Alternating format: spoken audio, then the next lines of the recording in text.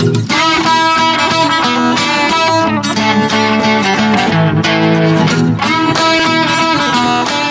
right, here we are with episode 56 of the Florida Trail Runners Podcast. This time around, we've got two-time Olympian and American record holder in the 15K, Todd Williams. He's also a black belt in Brazilian Jiu-Jitsu. Now, it's truly an honor to have him on the podcast. But for today's episode, it's just going to get a little bit more serious. And honestly, hopefully we can learn just a little something. By now, I think we've all heard about what happened to Eliza Fletcher. And, I really wanted to bring someone on that really knows that type of subject matter and can teach and encourage us all to run safer. Todd is based out of Monroe, Michigan, and he operates Monroe Jiu-Jitsu and is the founder of Run Safer.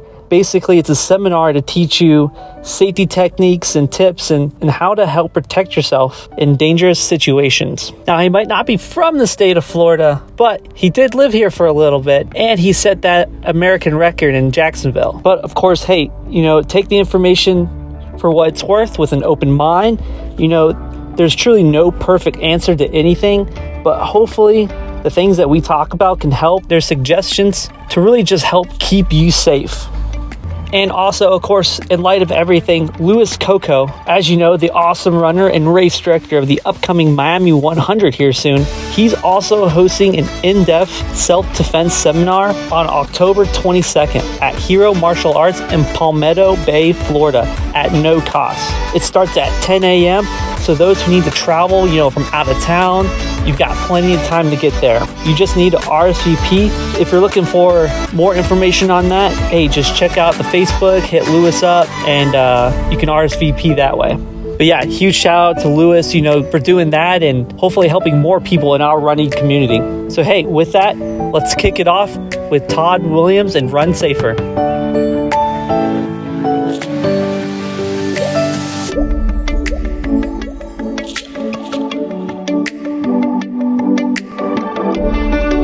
Hey. Hey, Joe. How you doing?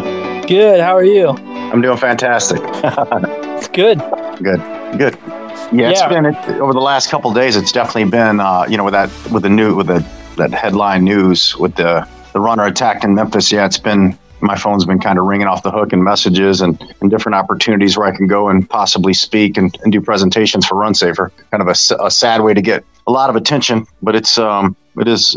The stuff that we're going to talk about today it's just reality. But yeah, there's the situations out there where people are being assaulted or attacked whether out for a jog, run, or walk. And it's just, I don't like to, it's sad that I have to do presentations on it, but it's just reality. Yeah. Well, I was talking to one of my friends. I was like, yeah, and someone's like, oh, that's kind of cool. I'm like, yeah, it's cool that I can get an Olympian on the podcast. Not really under the right circumstances, but hey, the only person that I really know was your name for this kind of topic. I'm like, well, that's the only person that I could really think of that is a, kind of a topic matter expert. Yeah. And when I started it, when the idea came about in 2011, 2012, and then, officially when I hooked up with ASICS back in 2013, I'm not with ASICS anymore as far as a brand sponsor for Run Safer, but it was something with my background in running. And then, I never really thought about it when I started training jiu-jitsu in 2002. And then, they just merged together, and it's a skill set that not many have, where they have the distance running background as well as, now I'm up over to 20 years of training in self-defense and jiu-jitsu. So, but again, every time that I do the presentations, I always lead by saying, it hits the headlines when it happens. But the reality is you shouldn't be scared every time you go out for a walk, jog, or run, because it just doesn't happen often. But the key is that when it does happen, that's the reason you want to be prepared. That's the reason you want to listen to the safety tips that we talk about and the self-defense training possibly that you get into and consistently train. Yeah, I think if you imagine yourself, like you, walk into a massive crowd, ignore all of your athletic ability, ignore all your BJJ training. I mean, you kind of feel uncomfortable a little bit. Like, you don't know anyone around you. You're not you don't know what to do. Right. And that's the majority of the population, right? It's like, and I always, again, I talk about it all the time. I mean, it's horrible that we have to use self-defense. It's horrible that there are bad people out there. But at the end of the day, you know, my goal is just like, you know, I have 2 daughters and I always talk about them. It's like, I want them to be as prepared as possible, just in case some idiot tries to put their hands on them when they shouldn't put their hands on them. And that's the way I want everybody. I treat everybody like my daughter, you know, or my daughters. I just don't want anything bad to happen to someone, or I want them to have the training to get out of a bad scenario or a bad situation. Yeah, because then it just circles back to that same scenario. You are BJJ trained. Now you walk into that massive crowd. You can feel confident that you can walk through this crowd, and if something were to happen, you can at least control the situation. Yeah, and you know, and again, I feel like BJJ, or you know, a good martial art, you know, is important. It's also it's the mind. It's like how confident are you? You know, how you present yourself. Are you aware of what's going on around you at all times? You know, I mean, the old saying is be aware of your surroundings, but at the same time, you really have to have the training in your mind. Like if somebody does put their hand on my wrist and grab me, if somebody tries to throw a punch, if somebody comes out of nowhere and grabs me in a headlock and throws me to the ground or pushes me to the ground, that's another part of being experienced, is going through scenarios in your head. What would I do with my training if that happened, and am I ready? Because a lot of people train, but they don't really put themselves in the self-defense scenario of, hey, I'm running across the street at 4:30 in the morning. Bang, somebody jumps out of a car and they grab me they put me in a bear hug and they're dragging me somewhere. You know, so that's different than just training each and every day on the mat and getting stronger. Not to say that it's bad, because it's really, really good for you. But again, you can see the difference between training on a mat every day than mentally going over, hey, let's cover this scenario tonight. You come in, you're walking out of a bus station or out of the airport and somebody grabs you by the wrist right away. What are you going to do? You know, and that's what I try to cover at my school. And I think, you know, some schools out there do the same thing, but that's the important part about training for self-defense. Yeah. And I think like too, it's just staying prepared for anything, not even just running, like, you know, like going to the store, you know, going to the airport, going to the beach, really just any aspect in life. Because I mean, we get prepared for anything that we do. You know, before you go to the store, you grab your wallet, you grab your keys, you grab your phone, and you get in your car. You know, before work, you wake up, you shower, you feed your dogs, you get prepared for your day. And the little things, you might as well be prepared for more things. But I guess before we talk about self-defense and, you know, obviously the tragic incident with Eliza Fletcher that's really shooken up the running community, I guess we could kick it off with, you know, a little bit about yourself, you know, that background. I know you're a 2-time Olympian, a U.S. 10K cross-country national champion. You know, you've got the American record in the 15K, which also set right here in the state of Florida. Yeah, I mean, gosh, I'm 53 years old now. And, you know, when people, you know, they'll ask me like, yeah, give it a little recap on my life, man, it goes by so fast. It goes by so fast. And you named, you know, you really mentioned the highlights of my running career. You know, I was blessed to have great people around me. I had have a great family. I've had great coaches in my life, from my middle school coach to my high school coach to my college coach to my professional coach. You know, in a nutshell, I was just really blessed to have a lot of great people around me. You know, I started in Monroe, Michigan, had some great coaches that recognized that I could run fairly well with hard work. And, you know, from my middle school coach, and I like to mention names like Coach Klein Smith and Coach Monday in middle school. And then they handed me off to my high school coach, Coach Bork, and they just kept giving me hard work. And, you know, I listened exactly what they said, because my family was always about, you listen to what your coaches say. And I worked hard, put in a lot of miles, and I earned a full scholarship to go to the University of Tennessee in 1987. And there I had another great coach in Coach Doug Brown, and who's also an Olympian in the steeplechase. And I just followed his guidance along with Coach George Watts and listened to everything they told me to do, and put in more and more miles, started doing the 100-mile weeks, started doing the weight room stuff, started listening, you know, my nutrition, my food, everything that I had to do to get better. You know, I ended up my career at University of Tennessee as an eight-time All-American and led University of Tennessee to a national title in 1991. And then from there, I jumped into the professional running ranks, and blessed to be able to run all around the world and make 2 Olympic teams and finished 10th in the Olympic Games in Barcelona. And the cool thing about my professional career is just all the great people I got to meet and all the great places I got to go. And I spent about 11 years as a professional runner. And then I retired from running in 2002. And from that point, I jumped right into Brazilian Jiu-Jitsu and self-defense training. I think I took 1 week off of running when I told myself I was going to take a break, but I'm too hyper to take a break. And and then I got into jiu-jitsu and self-defense, and I've been going at it now for 20 plus years. And the Run Safer, my Run Safer company started out of that. My own school here in Monroe, Michigan. I moved from Florida in 2016 and opened up my own school back here in my hometown of Monroe in 2017. And now my goal is just to help as many people as possible and help my community and do everything I can to make a positive impact before I check out. That's the goal. Now that I'm old and 53, I just try to stay as active as possible and do as many positive things as I can do while I've got the time to do it. I know jiu-jitsu in like 2000, it was still pretty young. I think like you really started to see it pop up in like 1993, of course with the UFC and stuff like that. Because I think like California only had like 5 gyms at that time too. Yeah. So when I started in Knoxville, Tennessee in 2002, it was, not many people knew about jiu-jitsu. I didn't know that I was going to start jiu-jitsu. I was actually, when I stopped running, I said, I'm just going to lift and try to stay healthy, not going 100-mile weeks. That part of my life was over. And I was driving to the weight room one day and I looked over to my right and it said Progressive Martial Arts PMA, Gracie Jiu-Jitsu. And I'm like, that jiu-jitsu, that's what that one guy in the UFC. And I followed the UFC. And I'm going to just go in there. And it was a real small storefront, like the smallest gym you could ever think of with a couple mats. And I walked in there and there was a little Brazilian guy. His name was Helio Moreira. And he happened to be, if you look him up, like he's a Hall of Famer, like he just happened to be in Knoxville. And, I say the stars were aligned. I walked in and nobody was in this afternoon class. And he goes, you want to try? And I was like, he gave me a loaner gi and we went through an hour class and we sparred a little bit because, he asked me if I wanted to spar and I didn't really know what that meant. But I'm like, okay, let's go.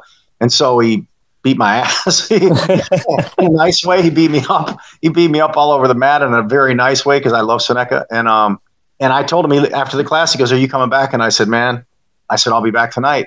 And he goes, tonight? I said, yeah. I said, once I start something, I'm going to go for it. And then I went back that night and I haven't stopped since. My second instructor was Padrino Brandao. And this is before your time. This was years ago. So he was only 30. So he actually started the military combative grappling program and he was only 30 years old and he got dual citizenship. He was an Army Ranger. Whoa. And he was a monster. He was black belt, just a monster on the mat. But he was out there. He had 3 kids, greatest guy in the world, never drank, never smoked. All he did is jiu-jitsu. All he did is fight for our country. Army Ranger. He's out doing PT, and he had a brain aneurysm and died at the age of 30. Wow. Yeah. So, yeah, he's kind of responsible for a lot of the grappling program for the Army. Holy cow. That's cool. Yeah. So his name's Padrino Brandao. And you're right. The popularity of jiu-jitsu, especially over the last 10 years, is just, when I moved to Jacksonville, I think there was 3 schools in 2004. Now I think there's close to 100 schools in Jacksonville, Florida, that teach jiu-jitsu. It may not be a dedicated jiu-jitsu school, but they teach some form of submission grappling or, jiu-jitsu or no-gi grappling. And then back home in Michigan, I'm going to guess there's probably at least 50 to 100 schools in the state of Michigan that you can learn jiu-jitsu. So, I jumped on in the early stages, but now, it's still new per se to this country because it really didn't get over, start until the early 90s, mid 90s. But it's definitely a art that's growing by the day. Yeah. And I mean, with that, I guess kind of related to self-defense, what do you think when people say that BJJ and judo, it's now just all sport and it's not related to handling violence anymore? I think there's schools that do. I mean, since I came from the old school jiu-jitsu, I think there's a lot of great schools out there that cover both. I think the good schools will talk about scenario-based training and say, whatever spot you're in when you're training, think about what would you do if somebody grabbed you by the wrist. Let's say we're doing a technique on grip breaking. What would you do if you're at a park and somebody grabbed you by the wrist? Can you use this technique to break free, escape, and build space and control the distance? If somebody pushes you to the ground and you break fall and somebody's on top of you, not just think about the sports aspect, but how can we use these techniques if somebody grabs you like that? How can we create space, get back up as efficient as possible, and get the heck out of there? So, no matter what I'm teaching, if I'm teaching for a tournament or if I'm teaching for I kind of merge them together, and I feel like it's a good mix. And I'm not the only one that does that. I've learned from a lot of great instructors in the United States. Now, to say Do I believe that there's schools out there that only are teaching for tournament medals and trophies? I do think there's schools like that, and that's the choice they've made. But there are great schools out there that are gonna get you as ready as possible for a self-defense situation. But you got to train hard. I mean, that's the one thing about it. There's no quick fixes. When people call me up and they're like, "Hey, do you have self-defense classes?" I'm like, it's just not about a class. You know, you can't come in for one class or one presentation, and that's going to make you ready for somebody grabbing you in a bear hug and trying to pull you somewhere or throw you to the ground. You know, you've got to get used to that physical contact and used to using the technique under stress, where you can have a much better chance to get the heck out of there, stand up, get the heck out, and save yourself. Yeah, because you only have a split second, like literally half a second to make a decision. Yeah, and think about all the scenarios, you know, from somebody grabbing you by the hair, somebody grabbing by the shoulder, somebody grabbing by the wrist, somebody trying to grab you from behind and transport you, kicking you in the, you know, it's endless. It comes down to having the physical and mental training and knowing, hey, if somebody walks up to me and I'm not, and somebody grabs me by the back of the shirt, am I ready? Can I do it? Can I escape? You know, that's the whole thing of training a lot. And even that doesn't 100% guarantee anything. You know, then you go into the weapon aspect of it. And, you know, there's all these different situations. So you do have to find a good home for your self-defense training and make sure that you find an instructor or instructors that are talking about those scary situations you could find yourself in. And then if it happens, you're going to be prepared. Don't find a school that's only trying to take your money or trying to belt test you to make you feel good. You want to be in a school that's going to prepare you for the worst possible scenario. Which, yeah, I guess going into the whole, you know, Eliza Fletcher situation, I feel like people really only hear about the big ones that make the headlines, like this one, or, you know, the multitude of other ones. But even speaking with some women in, you know, our Florida community, the attempt seems to happen a lot more than, you know, people think. Yeah, and you know, with me doing all the presentations, you know, all over the country, you know, from Jacksonville, Florida to Anchorage, Alaska to San Diego, California to Port, you know, to you name it. Every time I'd fly into these cities, I would just Google assault, jogger, walker, runner, right? That popped up in that area. You know, if it's 1 or if it's 15, like in Chicago or wherever, you know, on the lake, wherever it is, there's usually a scary situation that's happened there. But you're right. When it makes really big news, you know, it doesn't happen. You know, it happens seldom where it's really big news. And that's where I say, don't wait for the headline, be proactive, find someone in your community. And that, you know, and when I was really hustling and really traveling, I would always leave a local school. I would train at that school, and I would try to partner running stores up with that local school so they could have a local, you know, resource to train in those situations, because it just sucks that anyone has to worry about it when they put their running shoes on and they're heading out the door for a great run or a great walk. But it's just the reality. You know, it can happen. It doesn't happen often. But if it does, I just want you to have the tools to be able to break free and not be a victim. That's reality. And it sucks that is reality, you know, but it is what it is, you know, and, you know, getting into that, you know, sometimes I'll get feedback like, we shouldn't have to run a different route. We shouldn't have to go that way or not wear that or have to buddy up. And I'm like, look, don't yell at me. What I'm trying to tell you is the majority of the attacks or the assaults that occur are because of this. And that's the percentages. So I'm not telling you what to do when you go out. But the bottom line is scary people are never going to go away. It's just not going to happen. There's going to be scary people out there that are waiting to do something stupid. And I just don't want you to be that person that he's trying to do something stupid too. Yeah, I mean, scary people are always just going to be scary, and weirdos are just going to be weirdos. And yeah, I guess. You know, and you know, and to say that, how about, you know, I give an example. In 1989, you know, a bike trail that I've run, I don't know, I probably ran 50,000 miles on this bike trail in Knoxville, Tennessee.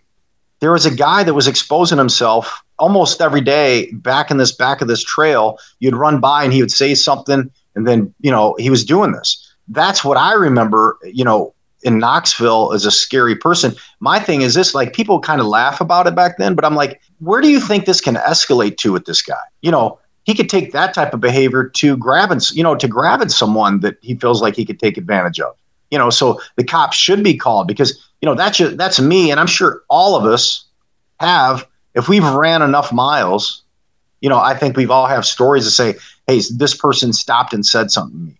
This person stopped me or almost tried to touch me. This person actually did grab me and I had to break.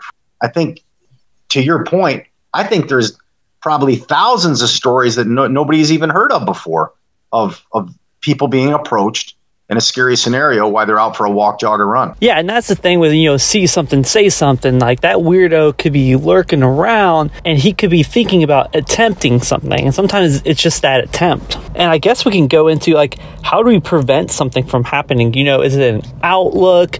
Is it like a thought process? Because as you mentioned, obviously it's not, the whole put a shirt on, don't run in your sports bra, you should never run super early, you should never run at night, or the things like, don't run with earbuds on. Because like the reality of the world is most of us have to run early. Most of us have to either run at night, in the dark. We're going to wear earbuds, and it's Florida. So most of us are not wearing shirts. I mean, and that's the case. And again, that's where I've done some presentations. And when I say, hey, just be, if you're going to run early, if you're going to know where you're going to run, know your environment. If you're going on vacation, know your loops that you're going to train on.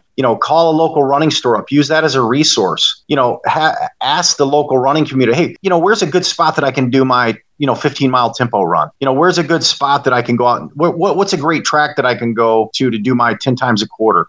Running stores, and now there's probably close to 2,000 running specialty stores around the United States. That's a great starting point to keep you safer. Because they're going to not only have the information, they're also going to have group runs. They're also going to have products. They're also going to have that inside info that you may not have known about until you make that call and talk to a running specialty store specialist. Yeah, I've heard of people leaving their keys or something at the store when they go run. So if they don't show up, then hey, red flag. Exactly. Yeah, and that's the the whole power in numbers, right? Like that was one of the biggest tips I'd talk about. And when some people will say, well, I like to run by myself. I'm like, okay, I like to run by myself too, just to get away from things. It's kind of that de-stressing 30 minutes or an hour, whatever the run is. Or some people like to do their hard workouts by themselves. But you can still know where you're at, know that there's somebody that's a half mile away, quarter mile away. Know the environment that you're about to go into to get your walk, jog, or run in. But I think some people get complacent, or they think that that'll never happen to me. It'll never happen on this side of the tracks. It's not going to happen to me. And then they get complacent. They forget about the attack that happened 7 months ago, and they slowly go back to their old ways. And then that's when they become a target. So to me, it's being diligent on, each and every day, not to make you stressed out about going for your run, but just make it part of your workout routine. Hey, this is going to be my itinerary for the week. I've got exactly where I'm going to run. I got my buddy system if I'm going to use a friend to run with. I've got my group that I'm going to use. If I am going to run alone, I know that I probably, to be smart, should probably run at this time instead of that time. And then you go on your way and you raise the percentages of being a lot safer. Yeah, and it's like, I run early in the morning, for at least for the past 2 weeks, and pretty much in the same small town. My girlfriend knows if she wakes up and I'm not home, that might be kind of weird. Same thing with a lot of my friends who I know, they run early in the morning. If all of a sudden I didn't see their message in the group chat, or something might be weird there. Because obviously the scenario is everything. I feel like people say you shouldn't run the same route all the time, but if you run the same route, if something is not okay going on in your route. Right. Yeah. And that's, again, back to the power in numbers, the areas that you can choose, if it's a park, if it's a trail, if it's, whatever you're going to do for your run or your, run, jog, or walk, know that area is a safe area. And again, things can happen, but like if you're out there, like for example, the Third Creek Bike Trail in Knoxville, Tennessee, I love running that. There's times on that trail that it might not be as safe. And, and then I might have to go over to Cherokee Boulevard when I was in Knoxville, which is kind of another great trail, but it's going to be a better choice for my safety to hit that trail. So you see what I mean? It's like, I can do the same thing over and over, but I'll say, okay, I'm going to go, if I am going to run early because I've got an early flight, then I'm going to hit Cherokee.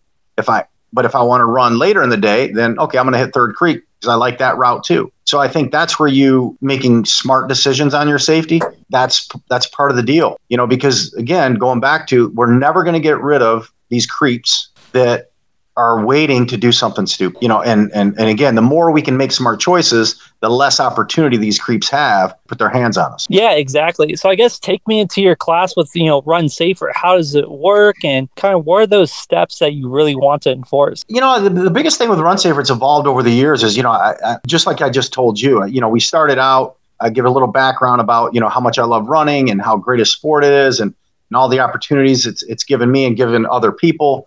Then I go into how I transitioned into jiu-jitsu and self-defense, and then how the Run Safer brand, I started the Run Safer company, and then we get right into it. We talk, I'll mention maybe a local attack that happened, because most of the time that I go to an area, something has happened recently. So I'll get into that discussion, and then we go right into the scenario. What would you do? What would you do if somebody grabbed you by the wrist and they tried to pull you into their car? What would you do if somebody came out and they push you by the chest and they drive you into the bike, into the trail?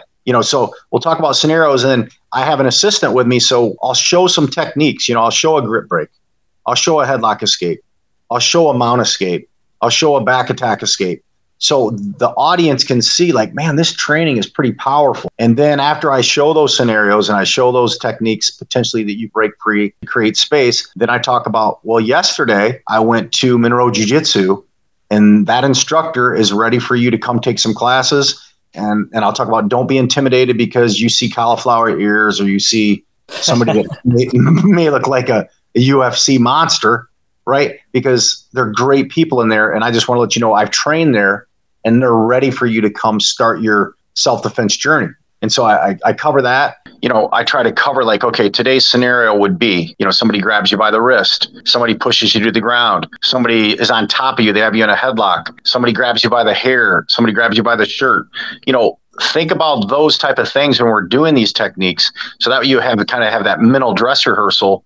God forbid if anything ever happened, you have that in your head, like, okay, I've trained this. I can't imagine, it's going to be scary, just very scary for anybody to be in a scenario like that. But I think the more you can do the dress rehearsals, the better chance you have if something ever went down in your life where you had to use technique to get out. Yeah, and I mean, the average person, they don't think that the other person's going to know anything. Like, there's nothing more helpless than a person that's going to attack someone that knows, like, jiu-jitsu or, any kind of martial art. They think, they can just punch and kick, but if you're on the ground with somebody, you got the person that's on the ground and they know just a little bit of jiu-jitsu. It's all about leverage, and all of a sudden. Well, see, and that's the thing, it's like, I think the more you train jiu-jitsu, or the more you train in a martial art that's, focused on scenario-based training, I think you don't want to be, I don't want to be arrogant, or somebody with that's trained a long time. They never want to be arrogant or complacent, like, hey, I know this and I'm Mr. Tough Guy.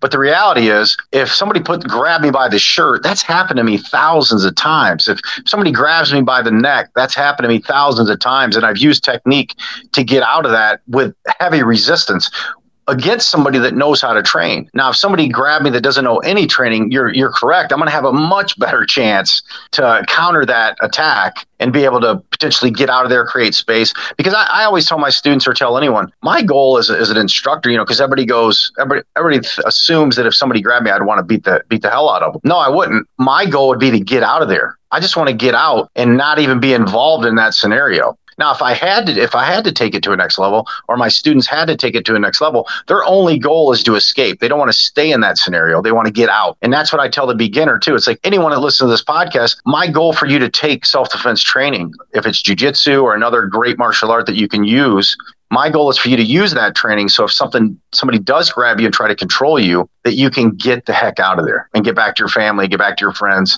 and live another day. It's not about beating somebody up. Yeah, exactly. You want to get some kind of command and control and just get out of there. And then we'll go over some safety tips. But again, which I think are probably the most important thing, the power in numbers, like I mentioned earlier.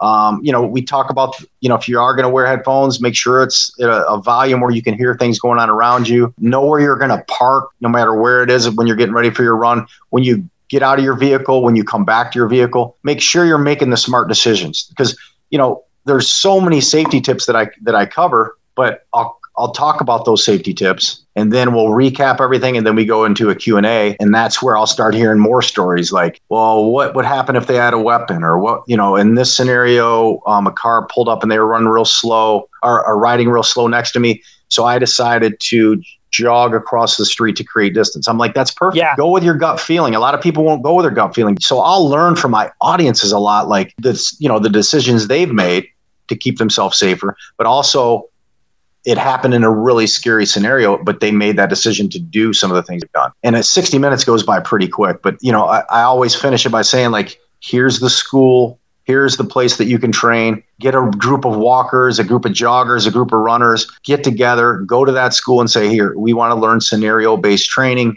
How can we how can we learn to be safer? How can we learn to be able to create space? How can we learn to be able to break free if somebody put their hands on us? And, I feel like every time I leave, a presentation, that I've put seconds on their safety clock. And what I mean by that is, if they've listened to one safety tip, or they've watched one technique, or they go to the school, that if somebody put their hands on them, they've put an extra 5 or 10 seconds on their safety clock for somebody to come save them. Because imagine if you didn't fight back at all and didn't know anything, you're not putting anything to your favor. Well, if you pay attention to self-defense, safety tips, and instruction, at least that's turning your mind on to how important safety should be. So you're starting to get ahead of the game for your personal safety. One of the big things you mentioned was the safety clock. What is the safety clock? Well, the safety clock is just, I kind of made it up. It's like, for example, let's say you're running down a trail. I grab you by the wrist and let's say I'm pulling you down off the trail. Well, you see one of these techniques and you happen to be able to execute it under stress, and you dropped your butt, you break the grip. You're buying yourself time that you would have never had before due to the training, due to the safety tips, because you were paying attention to how important safety should be in my presentation. So putting positive time in a scenario, if somebody grabbed you, on your safety clock. You know what I mean? Like, you don't want to go backwards on it. You don't want to be counterproductive with your safety training. You want to be able to put as many seconds on to the positive as possible. So let's say if it's in a parking lot at a store, you're coming out of a store, somebody targets you, they try to grab you. Well, boom, you're listening. You remember, you trained.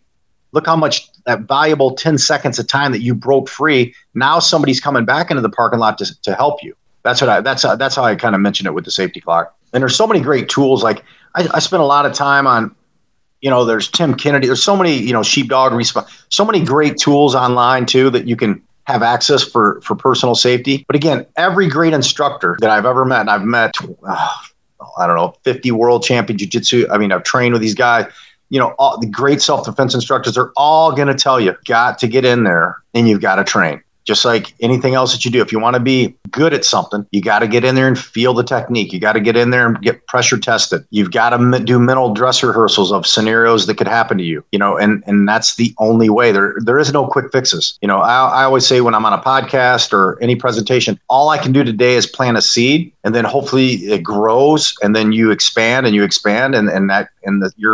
self-defense seed just blossoms because you're going to take it and run with it. Yeah, and part of those safety tips, don't be predictable. Right. Walk empowered. If someone's going to grab you, they're going to hope that you're just going to be submissive and quiet. Yeah. If you're loud, kicking and screaming, that might scare them away a little bit. Well, Joe, the one thing it's horrible what happened in Memphis. It's horrible what happened to, a young lady in Seattle when she was assaulted on her run a few years back. But when I think about a scenario, let's say if somebody grabbed my daughter and they try to pull them into a vehicle, let's say, or, and I talk to my daughters all the time about this when they were younger. I'm like, if you can drop to your butt, and this is just a simple lesson. Somebody grabs you by the wrist and they try to pull you into a vehicle to take you somewhere. Drop to your butt, start screaming. I'm not going. I'm not, as loud as, and you're on your ground and you're breaking free. It's much more difficult to transport someone when they're on the ground with all their weights low than it is when you're standing, when they have more ability to grab you, bear hug you, and transport you. You see what I mean? So if somebody ever grabbed you by the shirt and you drop to the ground, you know how hard it is, why they're under stress because they think a car is coming down the road and they want to try to get you in somewhere quick, but you're on the ground screaming. That's those are the simple and not simple. Those are the scary techniques that you're going through in your head. Like, man, I never really thought about, like, if I dropped in the parking lot, if somebody's trying to pull me somewhere, it's going to be much more difficult for them to lift me up while I'm flailing my arms and my legs and screaming. And that person's waiting for another car to come down the road or come into the parking lot. You know what I mean? Yeah, they definitely don't want to make a scene. No. I mean, they want to do and again, that's one scenario. Now, would I tell somebody somewhere else to go to the ground? No. But in certain scenarios, you might want to go to the ground. So it's much more difficult for somebody to transport. And again, my biggest goal is for you to get the heck out of there and create space. It's not about breaking someone's arm. It's not about choking somebody out. It's not about putting somebody in a heel hook. It's not any of that. Now, you're going to learn a lot of that if you train long enough. But again, a good self-defense instructor is still going to tell you, disengage as fast as possible, get back in your car and get the heck out of there. Disengage as fast as possible, using technique if needed, get back to your house, get back into a store, get back into a populated area. That's going to be the great instruction that you're going to receive. If you walk into any type of, school and they're like, I'm going to teach you how to beat the hell out of somebody it is what it is, but I wouldn't recommend that school. I want a school where you're learning technique to break free, escape, minimal damage, and then get out. And that's the beautiful thing. Like Jocko, I don't know if you listen to Jocko. He has a great podcast. What does Jocko always say? If you can run, that's your best self-defense tool. Try to create space to get out of that scenario. And then what does Jocko say? Number 2, find a jiu-jitsu school and train. And that's coming from a Navy SEAL that's probably one of the toughest guys in the world. And what does he say? Try de-escalate. Try your best to get out. Don't get into the physical confrontation. Create space and get out. And that no different advice than an Olympian. I'm a 2-time Olympian. I'm going to tell you the same thing. I'm a black belt. I've been doing this for 21 years. I want you out of there. I don't want you inside of a fight. I want you out of that fight and stop the fight. Yeah, exactly. And I think one of those big things too is, the attacker is going to assume you're alone. And I know one of the points with Run Safer is your safety word. Yeah, so that's a good. I can tell you're reading those off my favorite lists there, right? The safety word, the invisible man. I believe I call it the invisible man. So this tip I learned from another self-defense instructor that he would teach his students. And again, I always go back to all the great people I've met. So I never take credit for. I always give credit to all the people that have helped me. And this instructor told his students, if you're alone and somebody starts to approach you, have a name in your head. You're going to start screaming out like that person's right around the corner. So for example, you're in a parking garage coming out of a store or coming out of the airport, wherever it is. And parking garages can be super scary, right? Sometimes you're in there, you're like, whoa, you're alone. As soon as that door shuts behind you, cars start looking like I'm the only one in here. Well, one of his students used the safety tip of the invisible man or the safety name. She was walking to her vehicle. A guy came out behind her, about 20 yards behind her, and she rushed to the car and started yelling to her husband that wasn't even there. Like, why didn't you come in with me? You should have came in. And the guy, now not to say that this tip potentially saved that assault, saved her from an assault, but the guy did a 180 and went away. So having a name like that made total sense to me, because us as runners and joggers and walkers, when we're out there, if we do find ourselves and somebody's approaching, act like Bill's right around the corner. Act like Mark's right around the corner. Anything for you to throw that doubt in that potential attacker's head that somebody's coming, that's going to help you. Because to your point again, a majority of the attacks that you and I've witnessed in the headlines that we've read, a majority of the attacks are on women and when they're alone. We don't read that many headlines or news stories that say 7 women were attacked by one guy at this park in somewhere. I don't think I've ever read that. It's always a one-on-one situation where somebody's been targeted, they've been followed, and they've been assaulted. Yeah, exactly. So I know I messaged you a little bit about the 2 scenarios. Mm-hmm. And I mean, obviously these are scenarios that I've heard firsthand that, sometimes they happen. And I guess we can kind of break down what to do, in these kind of scenarios. Yeah. So scenario number 1, I believe you mentioned runners approach, confronted, and somebody grabs her chest. Correct. Yes. Scenario number 1. So in that scenario, I'd have to know more about, was it if somebody pushes you by the chest or grabs you by the chest, was the person staying there, or did he just grab and go? You see what I'm saying? So like if somebody's just being an idiot and they come up and they physically touch you and then they walk away, then, hey, you get to the nearest, get your cell phone out, call the cops, say, hey, I've just been assaulted. This guy had the description, maybe he had a black hoodie on with a black hat and, whatever shoes. and have that description. Try to get that description of that individual, right? Because that's important. Make that mental snapshot of the individual that tried to harm you or, put his hands on you. Now, that's scenario 1 on that. But scenario 2, if he stays on you and he's grabbing you, that's where training comes into play. You're trying to break the grips. You're trying to create space. If you have to, you're going to the targets. You're going to the eyes, the ears, the nose, the throat, the groin.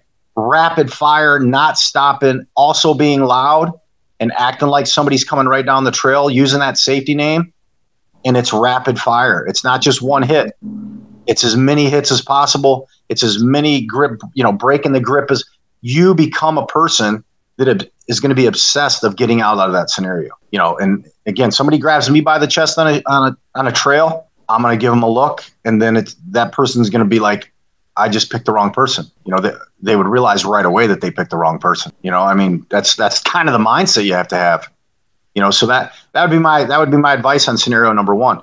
If they grab the chest and they get away, try to get a physical description as close as possible. Get on your phone, know where you're at, get the cops there as soon as possible. If you find yourself engaged, that's when the training kicks in. That's the reason I tell people to train. Have some strategies. Know where to hit, know how to hit, know how long you should hit, which is going to be until you get out, and know the techniques to be able to break free and save your life. Yeah. Okay. So that's scenario number 2, because even just like a fight, normally you're in the standing position, but now you're running, someone comes up, they've pushed you into the bushes, and now you're off the trail. Mm-hmm. And it's the ground game. Yeah. Scenario number 2, and that's the ground. That's jiu-jitsu, right? That's you're hitting, like, I feel like you're my sales guy for my school or something, marketing guy. you're covering everything that I do. I mean, you're basically, or not just Monroe Jiu-Jitsu, but any great jiu-jitsu school. And again, your area, I could name some good ones right there. But they're gonna show you how to break. Like if somebody pushes you, you're gonna break fall. You're gonna know how to fall. You're gonna know how to impact the ground. You're going to know if somebody's approaching you after they put you in the bushes, how to use your feet to kick, how to create space, how to start to yell that safety name, how to do as many things you can possibly do to get up as efficient as possible to be able to get back out of that trail. And if somebody's fully mounted, so like when you sent that scenario number 2, I was picturing I'm out there running, somebody surprise attacks me, they push me, I trip into the bushes after the push. Now I'm on my back. Now they're on a full mount position where they're trying to choke me. So this is what hits my head when I see those scenarios. And most people that hear that, their heart rate goes up and they start sweating thinking, holy shit, what would I do? But through jiu-jitsu training and good self-defense training, at least you're going to have a fighting chance to know, like, okay, I can use my hips to bump him off me. I can use my hips and keep my heels close to my butt so I can keep him moving so he can't get a good grip on my neck. And then what are we doing? We're buying ourselves time for that other person that just jumped on the trail that's going to be able to get closer to you to save you. So you're fighting for every single second. You're fighting for a fighting chance, and that would be scenario number 2. You break fall. You can use your feet to kick. You're going to use your mouth as loud as you can for that person coming down the trail.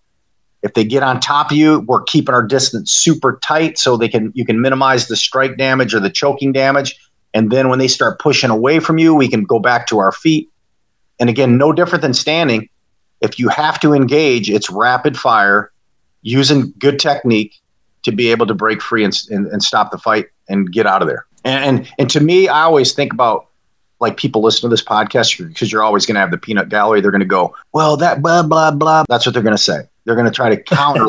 They're going to try to counter what I'm saying. And then I'm going to go, okay, what's the alternative? What if you don't fight back? What if you don't know anything? It's done, right? If somebody's striking you or somebody's trying to choke you or somebody's trying to pull you somewhere, if you don't do anything at all, it's over.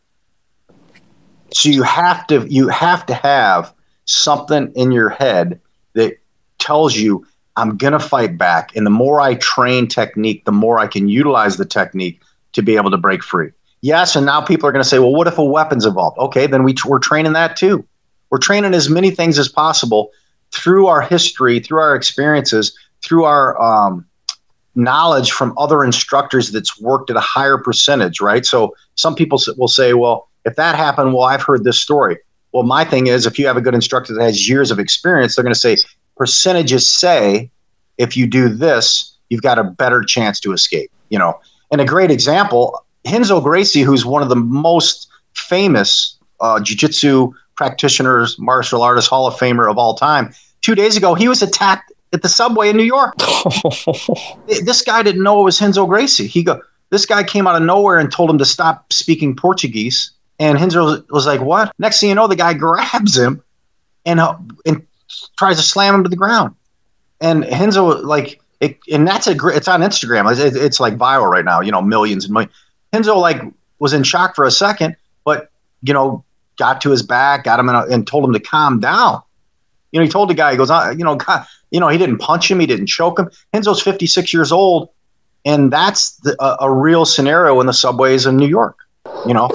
Yeah. And that's just back to the point. Like, the average person that is more than likely to be the attacker, they're not trained. You know, they're desperate. They're not planning out the scenario to the fact that what if he or she, you know, resists. They're not going to think about their victim getting leverage, pulling those feet back, right? You know, getting those hips up, moving. No, they're not. But that's true. And one point, it's good. But at the same time, the one thing you got to remember: if somebody's going to choose to attack you, they are going to be on you, like, because they're not right. So their only focus is to hurt you, abduct you, or murder you, right? So you, as a normal mind, right, you have to be able to use it, execute a technique under stress, knowing that person's only goal is to hurt you. And you're right. If they don't know anything and you do know a good level of self-defense and training, you are in an advantage because their movements are going to put that aggressiveness, you're going to counter that aggressiveness and use that against them. But again, that's the reason I probably said this 10 times already in this podcast. You've got to find a good school and you've got to train. And it's like just like a grip break, just like a collar grab, just like a break fall, just like a neck grab from behind, just like somebody's walking towards you and you see a weapon in their right hand and they're 20 yards away. What are we doing? Somebody got a baseball bat. There's two people to my left. They look like with the person in front of me. Should I go to my right real quick? Hell yeah, you should. That's the type of things that we need to talk about. Just like the lady at the one seminar. Hey, I was jogging on this side of the sidewalk. I saw two kids coming toward me. So I decided to, in a safe way, run across the other side of the street to create distance. And she looked at me like, was that okay? 100% it was okay. So that's what I'm talking about, and I can't stress anymore how important visual training on top of the physical tactics are, but you got to do it and you got to do it a lot, not just one time. That's the reason, I love my Run Safer presentations, but it's really a time. It's the 60-minute time period that I get to tell you to go train. That's what it is. Yeah. And I guess we can kind of wrap it up with, if you had 5 big tips, the big five for women in safety and running, what would those 5 big tips be? Number 1 is find a good school, jiu-jitsu or good martial art that's teaching you scenario-based training that are talking about scenarios, situations. So every class you go to, it could be a grip break, could be a guy approaching you in a parking lot, could be somebody approaching you in a parking garage, on a running trail. So number 1, find a good school and a good instructor that you feel comfortable with, and then train your butt off. Number 2, if you choose not to do that, then really be diligent about where you're going to train and who you're going to train with, right? So that goes into number 3, which is right up there with number 1. If you're not going to train, is going to be power in numbers. Find a trail, find a park, find a track, find a place that's going to have people around within one safety name yell that's going to save you if something, scary ever happened to you. But again, usually in a populated park, track, bike trail, wherever it is, usually you're not reading headlines about that area because it's populated and somebody that's scary isn't choosing that area to target someone, right? So number 1, find a great place to train with a great instructor you feel comfortable with. Number 2, what did I say there for number 2 was, I know what I was going to do. So when you look at number 3, the power numbers, number 4, let's go back to find a good running specialty store. Use that as a resource in your area. Get on Google and just punch in running specialty store and whatever, if it's in Monroe, Michigan, like Run Hip would pop. And that store owner or a staff in that store is going to be able to tell you where you can go to be safer when you're out doing your activity. And then number 5, guess what I'm going to go back to? I'm going to go back to number 1, find a place to train. That's my top 5. Find a place to train, and then you're going to be in a better situation for your personal safety. Yeah, those are great. And then I'd say this, Joe, it's like, I want to finish a podcast by saying, let's just know that running is the best activity. I love it. I'm still doing, I ran 3 miles this morning. If you want to call it running, I was still out there. I'm not running as fast anymore, but it's a great activity. Don't be scared when you're going out for your walk, jog, or run. Just know that scary people are always going to exist. And just know, for me personally, I want everyone out there to be safer. And by training self-defense, by training jiu-jitsu or a great martial art, it's just going to help you have a better experience when you're out there, and you won't have to have as much worry in your head. But just keep enjoying your runs. Take advantage of all the great parks and all the great trails that are out there.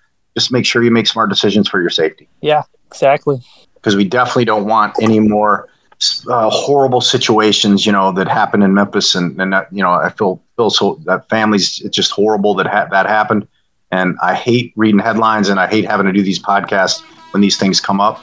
And that's the reason I'm so passionate about trying to help people and telling people to train and do the things they need to do to be safer. Heck yeah. Well, I got to jump off here and get this butter roll started. It's called the butter roll. So I'm going to be rolling for, like I said, 51 minutes straight here in a second with this big monster guy from Finley. He's a big monster black belt. So we're going to go at it. I think I've got about 60 people going to be on the mats tonight. It's going to be good. Yep. Well, hey, heck yeah. I appreciate it. This is awesome. Well, like I said, if you want to reach out and go over another topic, running, whatever, just reach out to me. I like trying to help. And all right, you take care of yourself and keep up the good work. Cool. We'll do. All right. Take care. Yep. You too. All right. Thanks, Joe. And there we have it for episode 56 of the Florida Trail Runners Podcast. I just want to thank you for tuning in. And, this is a fun podcast. I love doing it. And sometimes there's just a topic that we got to talk about. We got to get serious about. And it's something that really affects the whole running community. The topic might be sensitive, might be uncomfortable. Everyone's going to have an opinion. But, what happened is heartbreaking.